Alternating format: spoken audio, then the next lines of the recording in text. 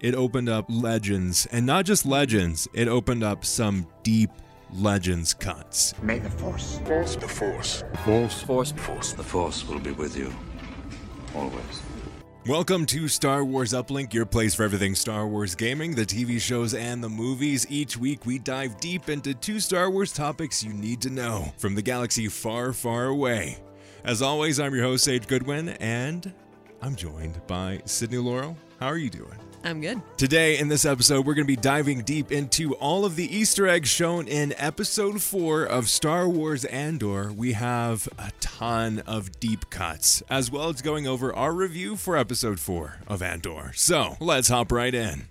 Just you reconsider playing that message for him. Star Wars Andor. The best Star Wars thing I have ever seen in my life. Oh, yeah. But we'll get into that later on in the episode. First off, I want to dive deep into the deep cuts. Star Wars Andor has been famously known as no Easter eggs, or they never said no Easter eggs, but a lot of people took it as that. But they said no fan service. But I would like to say I think that is a lie because there was a whole lot of fan service. But subtle, very much in the background, blink and you'll miss it kind of fan service. What the heck are we talking about? Our new favorite anti-hero guy, big Stellan Skarsgård's character, he has a double life. And on Coruscant, my favorite planet, we see him put on this air of a collector. So his basically his Clark Kent of the Star Wars universe is instead of the glasses, it's a wig. He's got a wig. He's got this really awesome velvet, almost like pajama robe, suit robe combo. But you can tell it's fancy, so you can wear it out, sort of thing. Very much like classic Emperor Palpatine being in like the politics inner circle type of outfit for sure. Like I could totally see big old Papa Palps wearing that. Oh, yeah. So we see him there. He dons on this persona of being a collector. So he's got a lot of cool stuff in the shop. Mon Mothma comes in, looking for some cool things. And as we pass through, we see quite a bit. I want to start off with the most exciting, and that is the Sith Stalker armor. At least most exciting for me. Yeah, I was going to say, well, there's some stuff that I'm excited about, but you go on. Yeah, so we've got the Sith Stalker armor, and if you're not familiar with this is the armor type. It's a type of Sith group that was specifically trained as almost like Sith assassins. They also had armor that was like grafted onto their bones and very painfully put on to strengthen their abilities. I don't know, that seems like it would be more of a hindrance and very inconvenient in many areas. Maybe, but apparently it worked because they were the best of the best. All right. But why do we care about this? What the heck's a Sith Stalker armor got to do with a deep cut? This is a very similar armor worn by Starkiller or Galen Merrick from Star Wars The Force Unleashed. In the Sith ending, I'm trying to be careful with spoilers, but the game came out over 10 years ago. Yeah. Although I haven't played it, so. Yeah, because this game you can play, you can get the good ending, you can get the bad ending, you can get the Sith ending, you can get the Jedi ending, blah, blah, blah. You have an option if you do get the Sith ending. You are grafted onto this armor, and it's got this really cool mask. This one, the one that's in the actual shop, though, has a series of, spines out of the top of it. Yeah, it looked a lot more formal, a lot more like a priest ceremonial Sith Stalker, or almost. whatever. Yeah. When they want to get fancy, they put on the little spiky things. But in terms of everything else on the helmet itself, it looks exactly like the Sith Stalker armor that Starkiller has. Yeah, the whole face and everything. Yeah. Including the sides with a little weird roundness to it. Basically identical. The armor itself is different. It is very different from what is in the game. The game one almost has a point on the center, where this one is more of a full breastplate almost.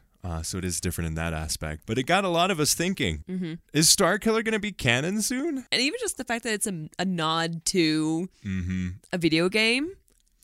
Amazing. And it's not the only nod to a video game. No, it's true. Because we get a lot of mention of a bunch of different things from video games. Most of them are planets, like the planet Gorman, or Gorman. This planet goes all the way back to Legends continuity, and this is from Den of Geek. It is featured in the games X-Wing and Star Wars Rebellion. And in the Disney canon, it is the home of the biggest massacre of the Imperial, where stormtroopers open fire on peaceful protesters of the planet. Oof. And in the episode, we actually hear Mon Mothma mention about the Empire closing trade routes to this planet, alluding to one of the biggest massacres that will happen in the galaxy involving stormtroopers. That'd be interesting if it happens within this span, like if we hear any more about that. Maybe not this one, but Right. probably in season 2, where we have that the next 4 years that are going to be covered. Yeah. We'll probably get some mention of it, because it'll be interesting too to see how that affects one public perception of the Empire on all the planets that Cassian will probably be on, and how that affects the rebellion and what they actually get accomplished with them too. Yeah. The next one that I was really excited about was ricotta, not the cheese. The Rakatan Infinite Empire. No. Yeah, the moment it was mentioned, you were like, what is this? Like, I don't even know. Like, he's like, okay, you gotta go look at the shore after this. I'm like, okay, I will. It was a visceral reaction, because on our Star Wars Shorts channel, we covered it, and we've covered it a few times, but the Rakata were this alien race that was multiple millennia before the Skywalker saga takes place. This alien species developed the first hyperdrives. They developed a lot of the early technology, as well as pairing it with the Force. It was introduced in Knights of the Old Republic. Great game. They are one of the most awesome parts of Legends, I would say. Just be the whole idea of this infinite empire coming on over here. They eventually get taken out by some Sith uprisings and the Sith taking over. But the amount of technology that they created was unmatched. They created one of the biggest spaceships and most powerful ships in the galaxy, millennia before the Skywalker saga. And they talk about them because of the little crystal, the kyber crystal, which I guessed right. Yes. I was like, wait, is that kyber crystal? So yeah, Skarsgård guy. What is his name? I just keep on calling him Stellan, yeah, I know. just because I think he's got a great name, but it's Luthen. Luthen. Okay. Luthen is trying to last final ditch to convince. At this point, he's already convinced him. He's on stay. the ship on this basically Scottish Highlands planet of Star Wars. Yeah, and he gives him the crystal. As like, don't take anything less than 200,000 credits? I say like 50,000. 50,000 credits, but it's worth 200. Mm-hmm. Amazing. But it was kind of like a just in case sort of thing, like if you need it to survive, here it is. But also, I want it back. Yeah. Yeah, so it's one of those. Again, they're doing these Easter eggs in such a great way, because it's a blink and you'll miss it. Like I know it, and obviously partner of Uplink, Dinko. I was talking to him in that morning about it, and he was like, "There's something in the first 9 minutes that will change everything that you know about Star Wars." Or it was basically a mind blow moment for him. And around that 10-minute mark, I was like, "Okay, what's it gonna be?"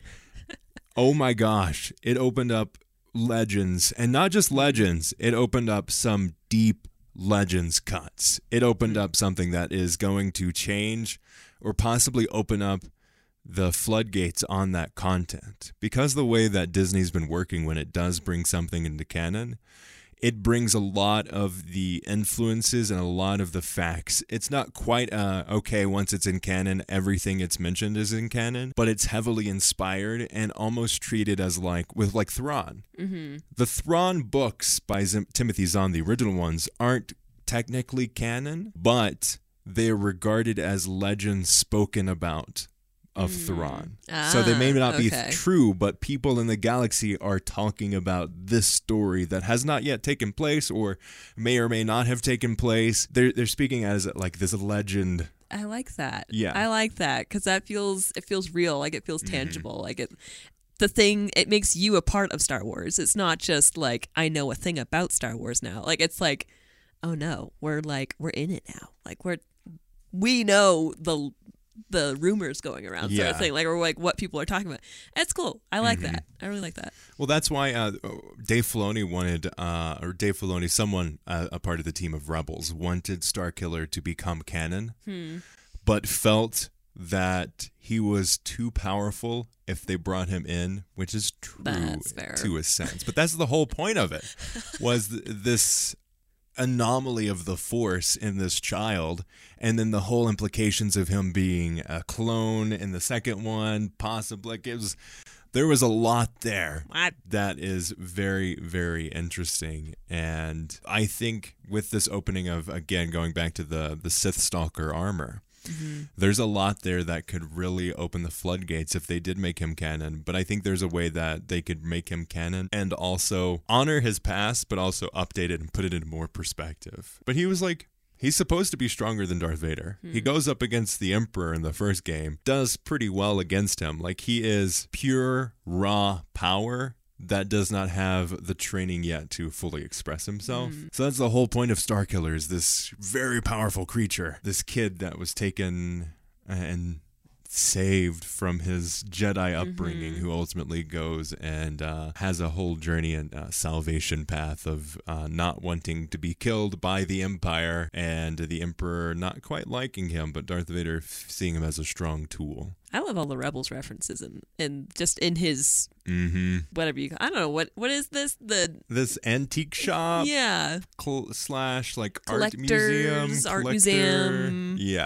high end for sale. I don't know. As the Rebel professional on the podcast, just because I've seen it once all the way through. Do you want to go into some of the Rebel stuff that we got covered? Well, first and foremost, there was the hands, which is really cool to see. It definitely doesn't seem like it's from the wall per se that we see it in Rebels, but it's definitely like, oh no, those are the hands of the three. What do they call them? Worlds Between Worlds. Between Worlds. Yeah, I don't know if is that what they're called? They are called.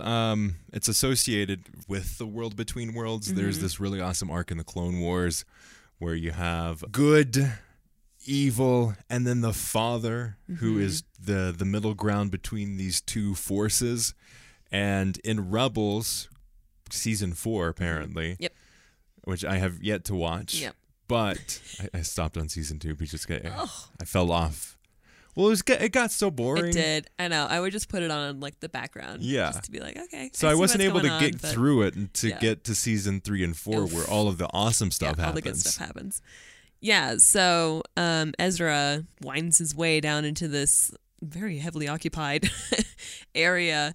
And to get to this wall to unlock this, I don't even remember why exactly they needed to, but it ends up unlocking the whole like between time trails and things. Anyway, that's how he rescues Ahsoka, all that.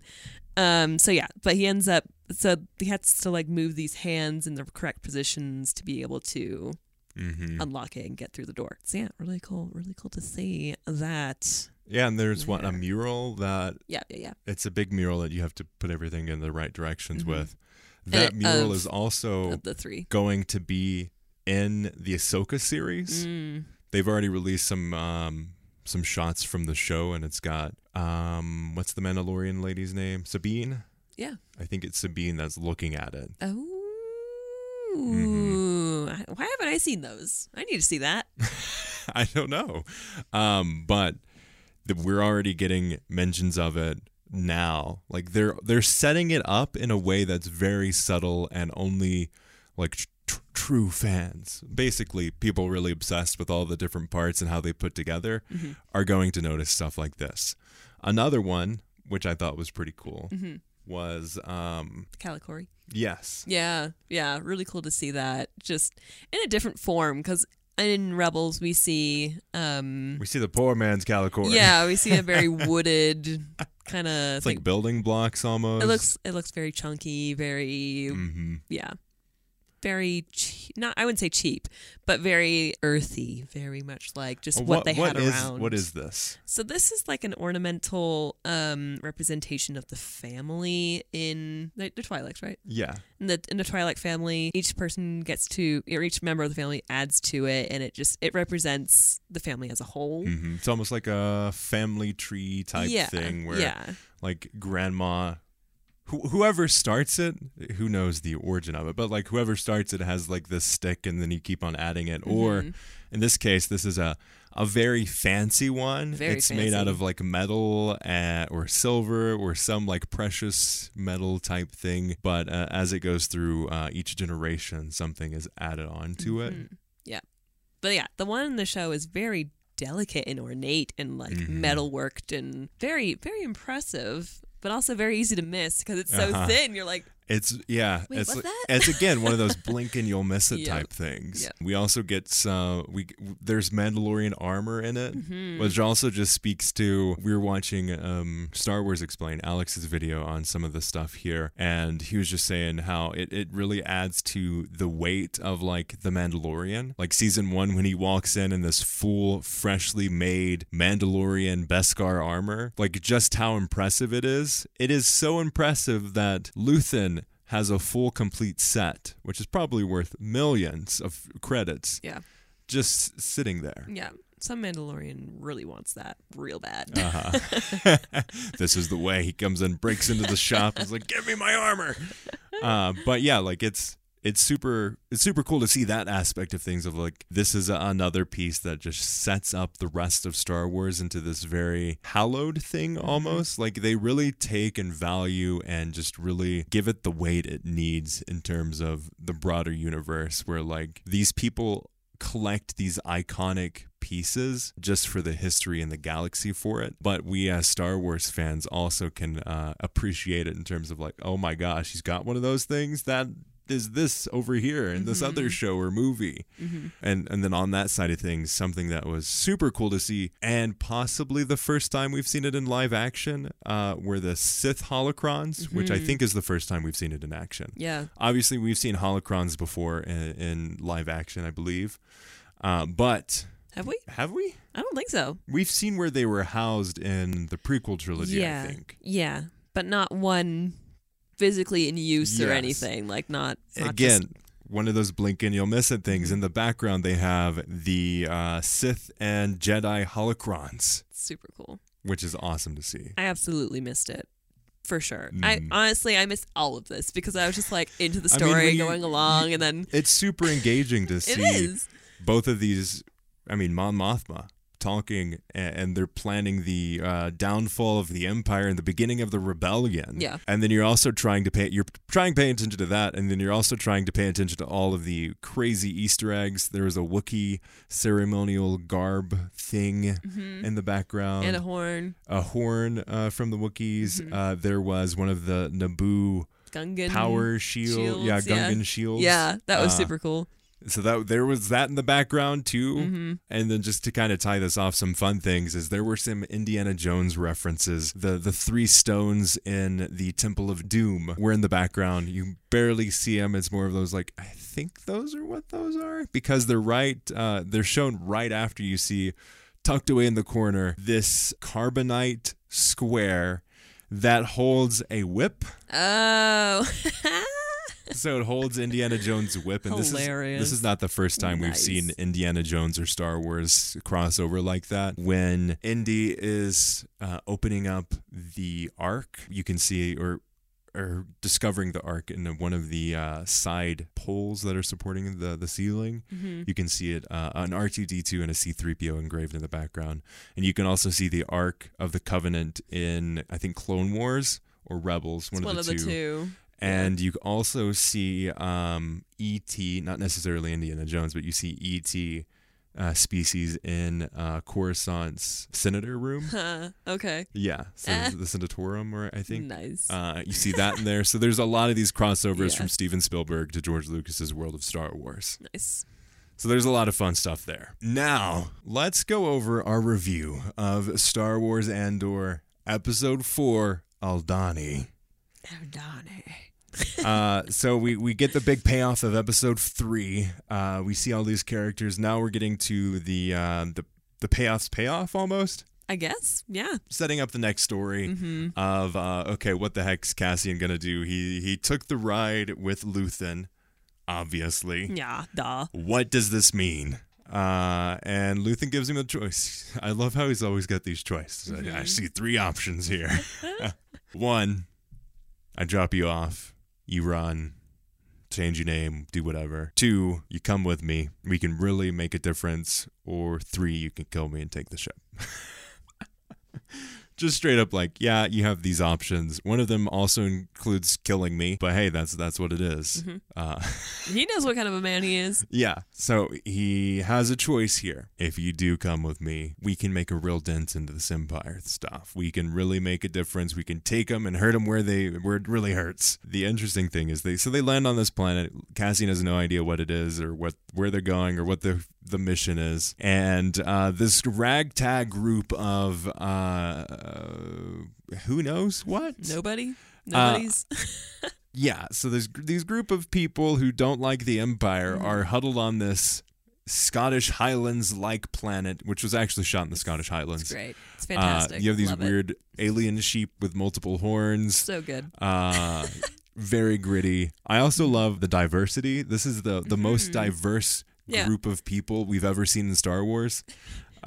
When it was up there, I was like, we had paused it for a second, and I was like, this scene right here has the most diversity of all of Star Wars. It's true. Which is pretty awesome. Humans. Yeah, exactly. So we see these group of people very run down. They've been living on this place for months, it seems. One guy's been there for 6 years, 7 years, something like that. Something. They have a plan of taking down the Empire. And that plan includes Clem now, who is Cassian Andor. His fake name is Clem. It's a horrible name. You think you'd pick something better than Clem. Ugh. But all right. Yep. You do you, bud. It's was it days away? A week away, something like that. It was like super close. 5 days, 3 days, something like that. I feel like 3 was in there. Yeah. But every 3 years or something like that, this spring of asteroids goes up, and it's this like hallowed religious experience for the natives of the planet. But because of the Empire coming in, that's not a thing anymore, which is very interesting. But they want to time their attack of the Imperial. They're like stealing the Imperial's wages, as well as attacking their armory. There's the word I was looking for. That's the plan. And Cassian's like, this is a suicide mission. What have I got myself into? And I like that, like when they give him like well, are you in? He's like, all right, let's do it. Okay, fine, let's do it. Yeah. So there's so much here that's like setting up this second arc of the show. Yeah. So they have the first 3 episodes, which is its own kind of story arc that sets up the next one. This next story arc is, okay, let's take the first act against the Empire. Let's attack them where it counts, their money and their guns. Yeah. Yeah. And we'll see in the next episode when it actually takes effect. Yeah. Or at least get started. Yes. And probably everything goes wrong. Yes. And then the third one will have the payoff of everything. But what do you think of this episode? Oh man, it's so good. There were so many moments because I mean, there's the whole Cassian thing going through, but then we're also seeing Cyril's cut, like him being cast out or whatever, like him being fired. He's demoted at least. So fired. We've got 3 story arcs set up here. Yeah. We've got Stellan and Mon Mothma. Yeah, Mon Mothma's probably more. Yeah, so those will be the Imperial Senate type story arc of like way up at the top you have this story arc. And then secondarily we have the whole Cyril thing, which attaches to it almost in the same way. We get like an understanding of how the politics or the inner company politics work in terms of how the Empire actually gets run and reports and different areas that people have control of up high level that they send out stormtroopers to take control of more so, and then we also get this third story arc, which is the Cassian stuff, which is the main underlying theme that all of these other pieces go on top of. Yeah, that's kind of, we're all here for the Cassian story, but we're getting extra bits, with the other two, and it's just really interesting to see it. So bringing up those three plot lines, it's really cool to see that and get all these different positions. So we have high ups on like the beginnings of the rebellion. Yeah. And then we have kind of like middle grade of like the Empire, like the struggles with the Empire within itself, like just these people thinking that they're doing what is right, but also the consequences that they face and like what they're trying to accomplish and whatnot. And then we have this like gritty, grungy, bottom of the barrel resistance rising sort of thing. Really cool. I'm caring for cereal. I know. Yeah, I know. Just seeing him get off this transport and like walking his little bags home, it's like, why do I care so much about you? Stop this. How dare you make me care about you? And it was so pretty. Oh my gosh. I was like, wow, this just feels so real. Like, this is the most real that Star Wars has ever Those felt. are all real locations. Yeah. The airport section is like a tech office space. Is it really? Yes. Oh my gosh. The apartment building complex is a place in London, which is pretty cool. Very, Definitely very famous location. Let me see. It's called Brunswick Center. Very, very famous landmark in London, and has there's a few things that have been shot there. I think some parts of Blade Runner at least took inspiration from there. So like, we're still not away from the Blade Runner feel to this, because I'm here for it. Give it to me. It's so real and tangible. It's so good. Like, you can taste it. It's so pretty, and it's so You can feel it. You can taste it. You can just you get the whole experience. You're just enriched in Star Wars. It's so real that you could be there. Even just like sitting around the campfire with all these, like, you feel like you're there for some reason. I can smell the smoke. I don't know. It's just and it's still Star Wars at the same point. It's not like, there's some weird places to be, and it's like obviously it's shot on location, but no, that like they make the Scottish Highlands feel like Star Wars. Feel like a different world. Yes, they have all of these small pieces, the types of technology that they're using, the sounds, the feel, the closeness to the Empire, and just how you can kind of feel the ominence of it. Like, there is a lot there that you can really just feel that it's Star Wars. Yeah, I love it. Yeah, like the look and feel of it, the locations, the acting, the different story arcs that they have, the whole thing with Luthen having this double life, and then when he's like getting into the garb of it, loved that. like he puts on a whole persona, like he practices it out, and he's just like, oh yeah, and then as soon as they get into the back room, it drops. I loved that. Like, I loved seeing him put on this new character because it's so real. Ooh. And that brings me to the gift that he gives Mon Mothma. With the two faces, it's like, oh my gosh, this is like everyone right now is two-faced. We've got, it's so it's so telling, poetic, storytelling using these different pieces. The piece we don't really know where it's from, but it's these two forces of like one face and another face, and then they all make up another face. So it's like two halves that also make a completely different whole, and it's just so beautiful to see these illusions. I just love how it alludes to everyone being two-faced. It's great. And then another note too that just adds to Luthen's character, when he enters the town off of the ship, he's using a cane, and then when he gets on his own, he is not using the cane. He's so dedicated to having these different characters and these different personas that he knows when and where to use them, and also that they add to his legitimacy and furthering his disguise.